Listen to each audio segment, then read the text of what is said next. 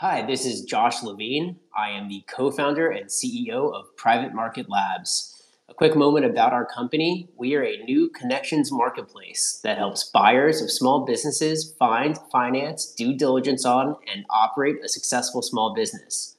This is the fourth installment of our Twitter Spaces series called Private Market Insights. The recording will be up on Twitter for several days after the recording and will also be available on Spotify, Apple Podcasts, Google Podcasts, and YouTube. Our goal with these sessions is to provide detailed insights into a specific piece of the small business M&A process. Today, we are thrilled to have Alex Lathery, who runs Blue Collar Builds, a company that builds websites and tech stacks for sweaty startups. Alex, it's great to have you. Thanks, Josh. I'm happy to be here and to just get to share a little bit about what I do and maybe a little bit on the more technical side of, small businesses and the side that not a lot of operators dive into. So I'm excited. Yeah, we're also excited here as well. So I know we talked through a couple of discussion points, so let's just jump right in. Let's start with some of your background in the space. So what is some of the work you've done to support small business owners, particularly new owners of long-standing businesses? What do people typically need most from you when they reach out? Yeah, so just a little bit of background on me is I really kind of started this because I had a friend who acquired a landscaping business. I go to church with him, and he acquired it from an older guy who was retiring and basically just wanted to sell. It was a lifestyle business. And so he went in, as a lot of people do when they acquire a business, to something that was really just pen and paper, no website, very minimal digital presence, and the digital presence that was there was doing more harm than it was good because there was some bad reviews. And when you only have 10 reviews and you have two of them that are like 1 star, that kind of damages your reputation. And Yeah. so I was learning to build these websites, and I was like thinking, who can I help? Who can I kind of get under my belt as a little portfolio project? And I was like, well, that makes total sense to just approach my buddy and ask him if he needs a website. And so that was kind of my foray into not only, building for my first couple of clients, but really into the space that I now serve pretty much exclusively, which is these home services type of businesses. And so started with him, and from there it really skyrocketed into doing like all kinds of different businesses in terms of like junk removal, house cleaning, pressure washing, window cleaning, a little bit on like the real estate side. And inevitably, I've done a lot of different clients that have kind of come into that space where they're acquiring a business, or they just acquired a business and they're looking to start making some of those investments. And, the typical playbook that a lot of the guys take is like, let's convert this pen and paper model to digital marketing, to systems, to using maybe some no code. And so that's where I kind of fit in the piece with a lot of those people, is trying to help bridge that gap to be able to recommend, some softwares to use, and also just a little bit on the side of what kind of digital strategies they can take that aren't going to break their budget. And so that tends to be where I get a lot of those initial questions, is that people are wondering, do I invest in SEO? Do I run paid ads? Do I invest a lot of time to like growing my Google business? Google My Business rather. And so people tend to ask like, like what do you recommend as a starting point for something like that? Because what I've just basically acquired is pen and paper. It's all organic, or, on the ground marketing. Maybe that's like a wrapped car or truck, or, yard signs, things like that. It's not a whole lot on the digital Right. side. And so I kind of recommend a couple of different approaches to them. Usually depends on their budget, right? But a couple of ones off the bat is like going into Google LSA, which is the local service ads.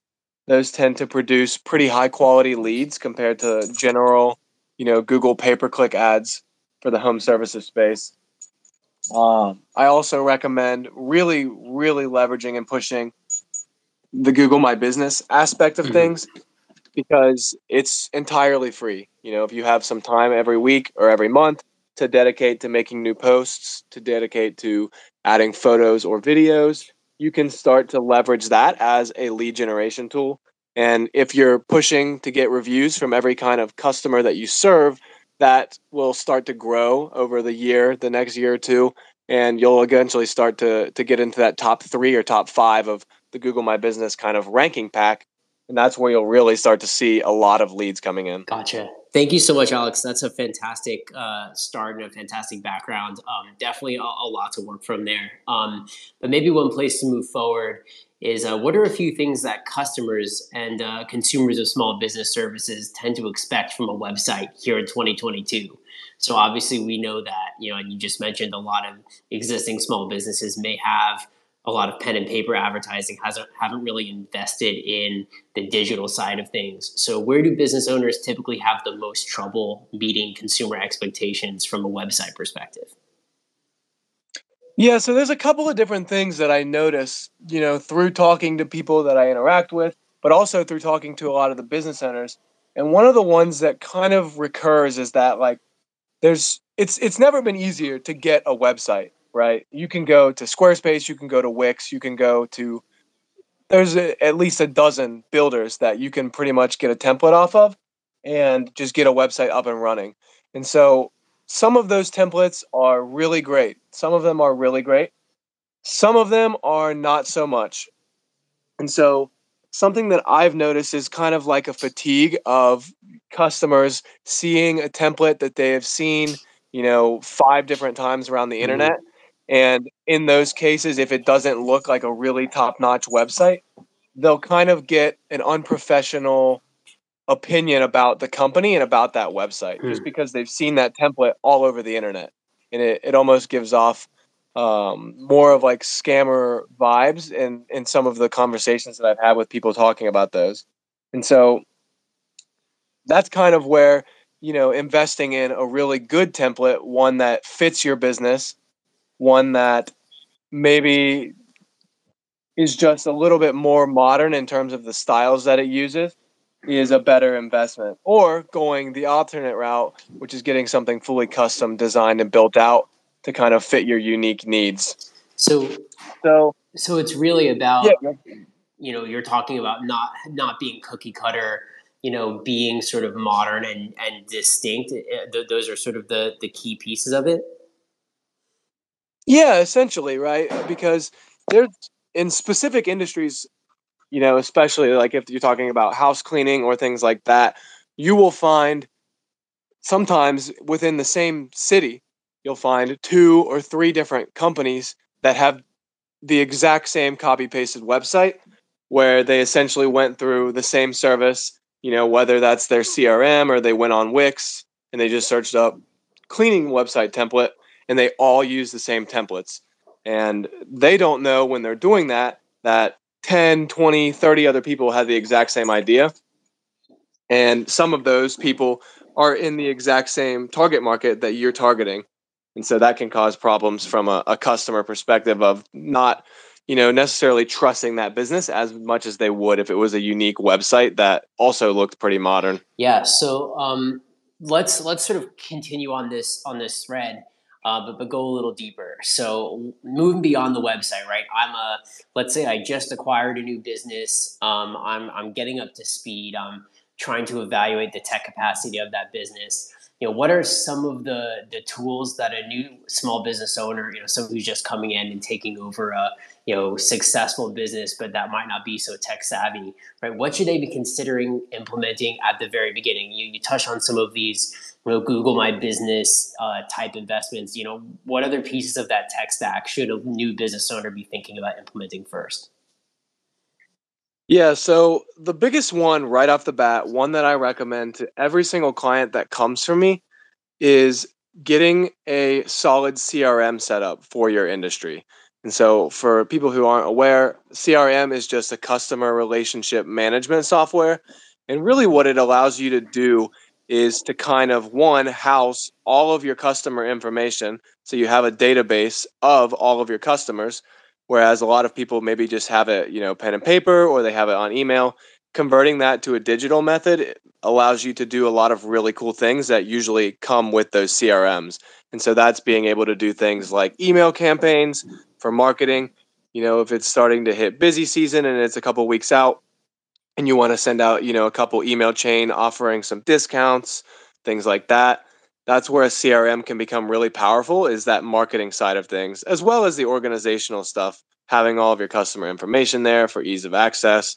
And CRMs offer a lot in terms of other functionality as well. So you've got the kind of marketing automation side of things, but you've also got the admin slash operations sort of stuff that just tries to make, your life easier as an operator and also your team's lives easier. And so a lot of them have, online quoting capabilities that you can embed into your website, or direct booking that you can embed into your website if you use something like there's a software called Booking Koala.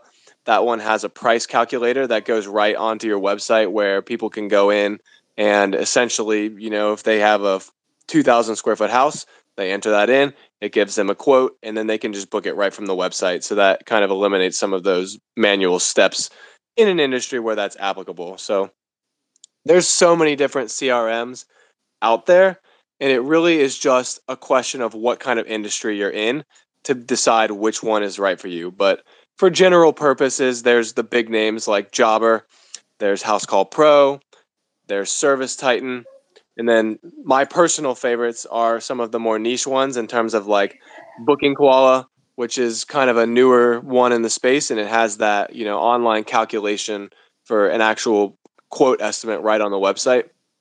That's kind of one of my favorite ones to recommend. But the biggest piece of software that I recommend them going straight off the bat is that CRM, investing in a really good quality CRM. Gotcha. And as you're evaluating the CRM software, you know, you mentioned some of the more niche providers. How would you recommend a business owner evaluate whether they want to go with a niche provider or a bigger, more established provider like Jobber, something like HubSpot, right? How are you sort of helping a business owner think through that process, and what are some of the key variables, particularly if the person who's acquiring may be coming from either a PE background where it's someone who is used to building financial models, but may not be operating within like a small business context. Those use cases are different. Yeah, so there's a couple of things that I recommend people do. One is, if they're talking to me, I usually can have a decent amount of expertise in terms of like the ones that might work for their industry, just because I've talked to so many clients that have used and tried and failed with some of them. And so I tend to recommend ones based off of past client experiences. But anytime that I have clients, maybe they have two or three that they're looking at, and then I would then recommend a lot of these companies, they will do live demos with you. And so you can schedule a 30-minute, you can schedule an hour, just a demo call where they'll basically answer any questions that you have about those CRMs. And you can kind of see on the back end of things what all of the features are without having to just kind of make the judgment based on the websites. And so that's kind of the thing that I recommend, especially when it's a little bit of a gray area of you've got two that have a lot of the same features that you're just trying to find out which one you might like more from a user interface perspective. Gotcha. And then, going back one quick second about the website templates and the website decisions as well. When would you recommend that a user use a template versus build something custom? And are there any particular places where, as you're kind of walking them through their options, what are some of the key decision points on that front? So it really just comes down to your budget and what you want to spend, right? So a website is an investment like any other in your business. And depending on the platform that you choose, that will determine the quality of the templates that you get, but it will also determine the difficulty of actually getting that up and running. So if you go to something like Squarespace, if you go to something like Wix, you're going to be a little more limited in terms of the templates that you're offered. They're going to be ones that maybe were created 5 years ago, maybe were created 10 years ago. And so you get to kind of pick and choose based on that. But those editors are very beginner friendly. So it's going to be pretty easy for you to get that up and running within, a couple of days, maybe a couple of weeks, if you're kind of just tweaking things. Now, if you move to a more advanced platform, something like WordPress, something like Webflow, which is what I personally use, you might have options for more modern and more varied templates that would also be on the higher end of price. But then you start to get into, you know, trying to launch a WordPress website is a lot harder than launching a Wix website. Or trying to launch a Webflow website is a lot harder than trying to launch a Squarespace website. And so you really have to kind of do a balance of what kind of budget do you have to invest in this business to get it up and running from a digital perspective versus how much free time do you have, right? Because there's usually like 2 to 4 quadrants of people. It is time rich, cash poor, time rich, cash rich, time poor, cash poor, and then time poor, cash rich. And so a lot of the people that are acquiring businesses are going to fall into you either have a lot of money and not a lot of time, or you have a lot of time and not a lot of money. And so if you want to save yourself the time from learning one of those platforms and just get something up and running, that's probably when you come talk to a company like ours or any other web design agency that maybe is more specific to your kind of industry so that you don't have to go through the trial and error of getting it set up, of messing around with the templates, or of creating one entirely by yourself. Because I've had people that try to go that route as well, and it usually doesn't go very well. And so, as you're sort of thinking about all of these different, you mentioned budget, and what is an average investment that you see? So obviously, when we think about the small business M&A world, that can range anywhere from a couple $100,000 acquisition to tens of millions of dollars, right? So, in terms of the clients that you're looking at, what sort of is the ratio of business size or whether that's cash flow or revenue purchase price to the amount that they're putting into this website, into their tech stack? Do you see that there's generally rules of thumb around companies that are putting more in on the purchase side tend to need bigger website investments, or are those the companies that tend to have better tech stacks to get started? I'd be interested in sort of talking through that. Yeah, so generally kind of what I see, I had somebody that I talked to like a month or two ago who was also in the digital marketing space, and we were talking about website pricing, and they basically said that the world of website pricing is sometimes like the Wild West. You'll see people saying they'll do it for $100. You'll see people saying they'll do it for $10,000, and then you'll see prices all across that span. And so it does make it really hard a lot of times for business owners to decide like where is that fine line of getting something that's quality or something that's just way overpaid, right? Because not a lot of people are going to need that $10,000 website, just depending on the revenue that they're doing as a business. In terms of general rules of thumb that I see, newer businesses that are like completely, you're starting from scratch, which is not going to be a lot of your audience, but those kind of business owners, those are going to be the ones where you're talking about a couple of $100, probably using a template, unless they have more cash flow to invest in something. But then you start to get into the next range, which is where most of the businesses that work with me tend to be, and that's within like the $2 to $4 grand website budget. And the difference in kind of pricing there really just depends on how much you want to think about the branding that you create with the website and also the complexity of the website. So if you have a website that's got like 10 different pages, you've got CMS, which is called a content management system, which is basically where like you can at the click of a button duplicate a whole entire service page and just have it repopulated for a new service that you've added on. When you start to get into some of the more advanced functionality and deeper into the branding side of things, you're looking at the top of that budgetary range of $4 grand, sometimes even $5 grand. And then if you're looking for just more of a basic but very high quality site tailored to your design, that's when you start to reach the lower end of that budget of maybe like $2 grand, $3 grand.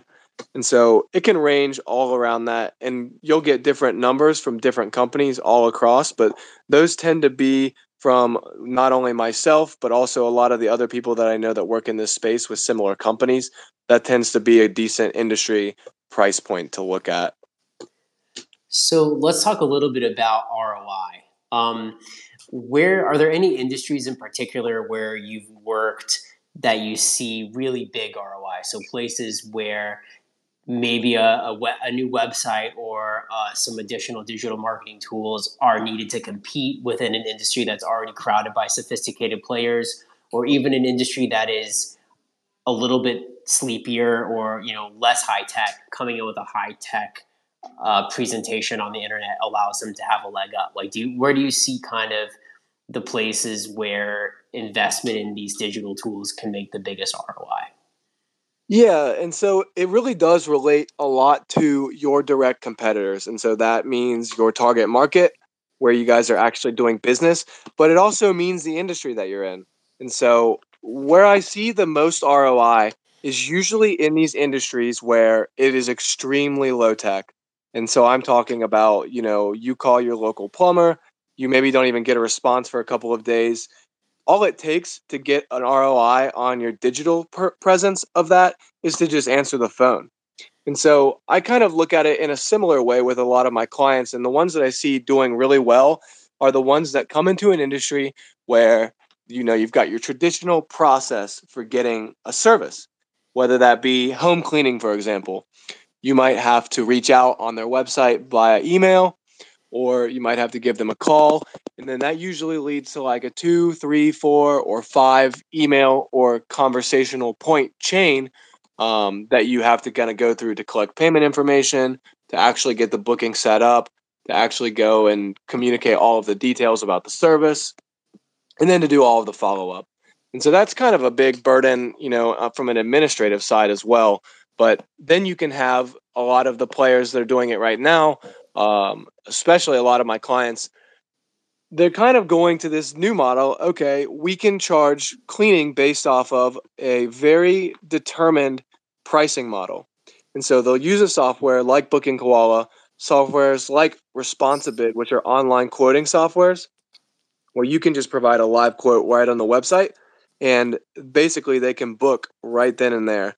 And so that becomes a lot more appealing, a lot more interesting to especially the younger demographic, which is starting to become the demographic that purchases these sort of things. People don't want to get on the phone and talk all the time anymore. They don't want to do the email chains. We have become accustomed to getting what we want as fast as possible. And that's kind of what I call the Amazon model. And so any way you can bring that to the small business world through online quotes, through instant quote and booking online, that is a big advantage. And so luckily for most people, that is something that you can do in just about any of these home services kind of industries, because a lot of the businesses are still owned by, people near retiring age who've been doing it for 30, 40 years, and they don't want to change their systems. Now, in terms of talking like very specific industries that I've seen it a lot of opportunity in recently, if you go and kind of Google certain types of service industries, one of the ones that I've been noticing a lot lately is like pressure washing. If Interesting. you look up pressure washing in your city, you'll probably find, you'll have your Google My Business that pops up first. And so there are a lot of companies that leverage that. But if you are lucky enough to be in a city where it's really not, focused on, you can see that there's essentially nobody ranking on first page of Google.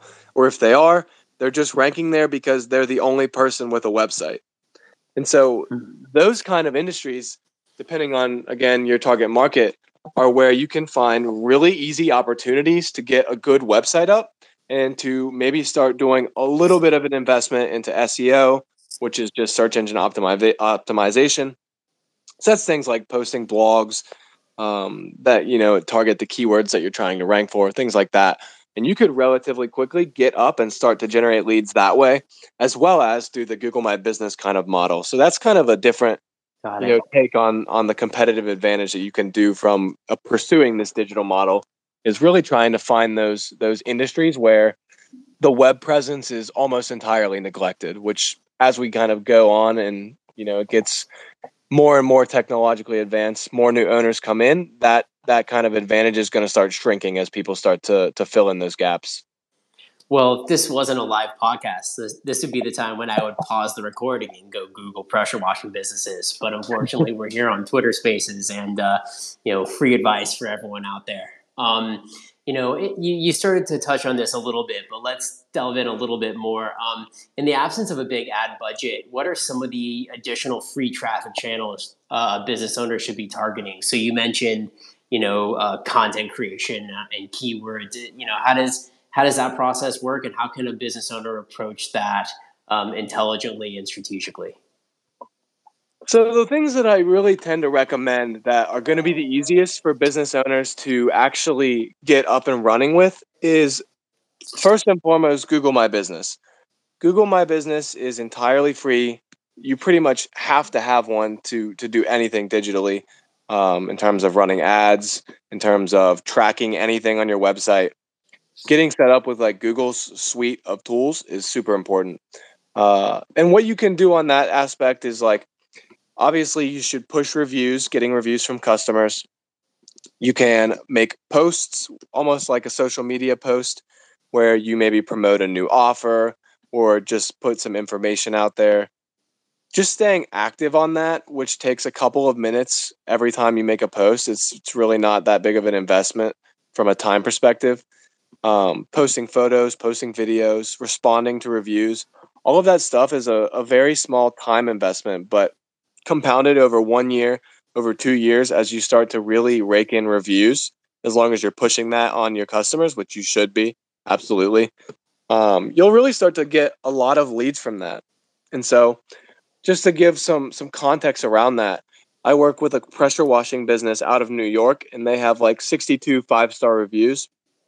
And so for their county, they show up as number three, the third ranking on the Google My Business map pack when you search pressure washing for their county. Mhm. And they get a vast majority of their leads directly from that Google My Business listing. And they built that up completely free over the last 2 years. And now it's a huge driver of revenue. Maybe like 80+% of their revenue comes from Google My Business jobs.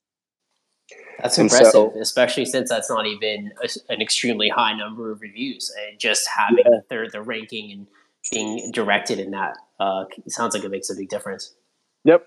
And it gets even more valuable when you get into an industry that's recurring, because I've got friends that are kind of in like the janitorial space where they've landed $10,000, $20,000 yearly contracts with companies that found them on Google My Business. And so, depending on the industry you're in, those rewards might be a little bit higher. So I really recommend that people invest in their Google My Business. It's super neglected by a lot of the you know, previous kind of owners or the older generation of owners, because they just don't feel like investing in it. And a lot of people get complacent with it as well. They maybe start to do decent on it and then they essentially forget about it. So that leaves a lot of opportunity to they can go and pass them up. On the other side of things, you can start to do more of like social media. And so this one gets a little gray, right? Because you can make Instagram posts all the time if you're a cleaning business, and it might seem like you're going out to crickets. And you very well may be. And so, where I kind of recommend people start is to start on Facebook. Facebook, you can easily kind of connect that with your personal profile. Maybe just like give like a shout out on your feed. Hey, I just acquired this business, or I just started this business. And most people have a couple hundred to even a couple thousand connections on Facebook that are all going to be local to where they're actually, operating their business. And so that's a pretty easy way to at least get some eyeballs on your offer and on your business. And as long as you're semi consistent, that can start to become a lead generation source for you as well. I tend to not recommend people go super heavy into making Instagram posts or making Twitter posts, because that is a little bit of an art form in and of itself. And it's also not going to be kind of locationally targeted as Facebook maybe would be. Got it. In terms of one more kind of M&A focus question, and then we should this and maybe one more, and then we'll open it up to questions. Do you have any examples of some effective automations or tech upgrades that have worked really well? So right after an acquisition, what are some things that have worked really well for some new owners? So are we talking online payments or scheduling, website chatting, where you're able to contact someone directly through the site. Like you talked about the automatic bidding, invoicing, anything else that would work, that's worked really well in the past for new business owners. So I have two, stories somewhat related to that. And the first is going to be a story from, his name is the Squeegee God on Twitter. He's a client of mine. His name's Johnny. He owns a window cleaning business with his business partner, Sergio. And he also owns a cleaning business. And so these guys kind of came into it with that tech first mindset. So they weren't ones that acquired it, but they really quickly were able to generate a competitive advantage because in an industry like window cleaning, and this is going to be the case for a lot of these small businesses, the typical way of doing things is to go out to the property, give them a quote based on what you actually view at the property, and then you would actually get paid for the job, go do the job, things like that. And so that's undesirable for a couple of reasons. You have to still go out and give the estimate without getting paid. And then you get to, have the chances of them booking with you. So that's a time friction point. Yeah. That's also a risk of you waste all that time. And if it's an employee, you're probably paying them to go and do that estimate. They moved right off the bat to an online estimate model. They used a software called Responsibid. And so essentially they were able to find, a pricing model that worked for their industry that allowed them to just do the quotes right online based on some data that the customer might present. And they can just have people book right online after they get the quote. And so that makes it a lot faster for the customer.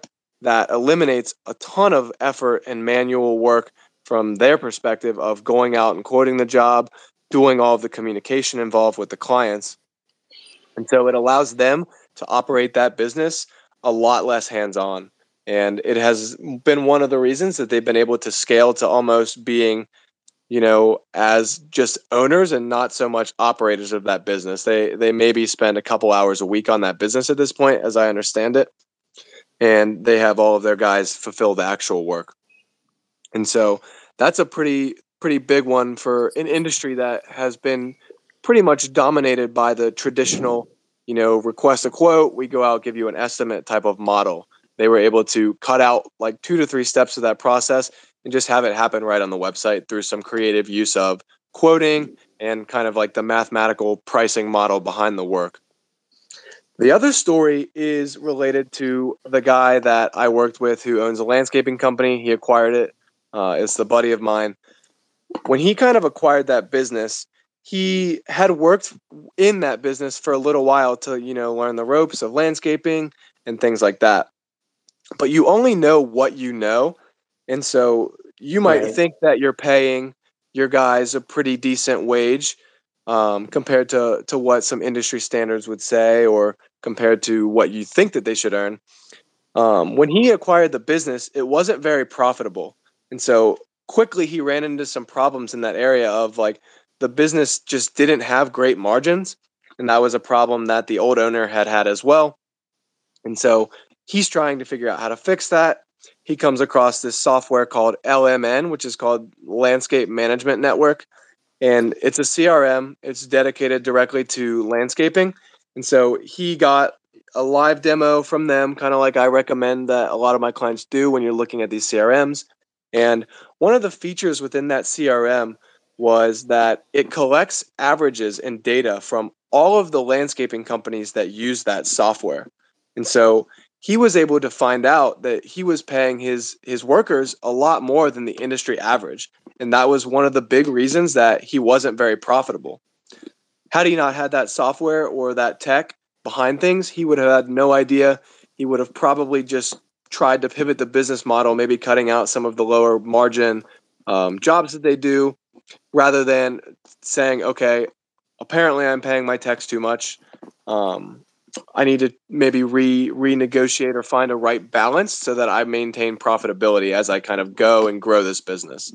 So that was another cool story of the tech making a huge difference in terms of, showing him something that without that tech, he never would have known that was a problem. Yeah, that's fascinating. Do you have any recommendations for people who are looking for these kinds of, I mean, how does someone stumble upon an LMN, for example? Is it, hey, reach out to you, and you can kind of direct them that way? Are there resources out there for people who are trying to find niche technology solutions like this that are sort of industry specific? Yeah, so there's a couple of ways to go about it. Yeah, obviously you can following people, especially on Twitter, people like me who tweet a lot about these kind of softwares, and also people who are industry unique influencers. And as Twitter kind of evolves, we're seeing a lot more of those within this kind of small business, home services space. I mean, there's guys for just about every kind of small business. There's influencers with like 20,000 followers who know everything there is to know about owning a car dealership. There's people that have 20,000 followers that know everything there is to know about vending machine businesses. And so finding those people for your industry is going to be super, super beneficial because you can ask them questions, you can send them DMs, things like that. And those are all ways that you can go about finding some of those things. And so that's one thing that I recommend. The other is really just to be good at Googling things. And so, if you are, let's say the landscaping example, you have customers who are, you're in an industry where it's like you can just quickly go and say landscaping CRM, and you'll probably find a bunch of different options, including that LMN option. And so if you can do that with Google as a rough start and then go and talk to some of these influencers to vet, like, I have 5 options here. What's going to be the best option out of those? Yeah. That's another pretty easy way to find the basic ones. And the other side of that is really just that a lot of them, you're going to see the same names. You're going to see Jobber. You're going to see House Call Pro. I tend to recommend going more for those industry specific ones because that's where a lot of that extra value can be added. Got it. Yeah, that's great advice. This has been fantastic. So let's now open up the line for questions. So please raise your hand if you have any questions for Alex, and we can get those questions answered. And Alex, while we're waiting, maybe if any other sort of fun or interesting stories, maybe horror stories about how technology had a lack of technology has been a problem for a business, or other examples of the use of different innovative tech stack ideas for small businesses while we're waiting on questions. One of the things that I'm super fascinated by is that, especially the younger generation of like my age kind of people, really, they're starting to get drawn to the idea of running a remote home services business. And so you can pivot that model to whatever small business you want. But a lot of people are trying to build or grow their businesses in a way that it doesn't rely on them being physically able to come to the rescue, so to speak. And so a story kind of along that line that I just learned about recently from a client of mine that is pretty interesting is there's a guy, his name is Casper, and he's running a cleaning business that operates in Chicago. So he is not in Chicago. He's actually in Buenos Aires, Argentina. And so he's running his cleaning business from Argentina all the way back in Chicago. And that's kind of this remote home services model. He still does some work on the business, but he's not so tied to having to be there physically. And also when he has to operate in terms of doing some of that administration work, he's trying to build it in a way that he can be locationally independent. And there's a lot of different guys that are doing this sort of thing. I mean, there's a franchise called Made This, and the guy who started that, his name is Neil Parikh. He's on Twitter as well. And I think he runs a podcast called the Remote Local Podcast, which is basically explaining his process of building Made This in that model. I mean, he was running and growing Made This while he was like backpacking Europe. He was going to South America. He traveled like all over while he was growing this business. And so that's not going to be everybody's, dream.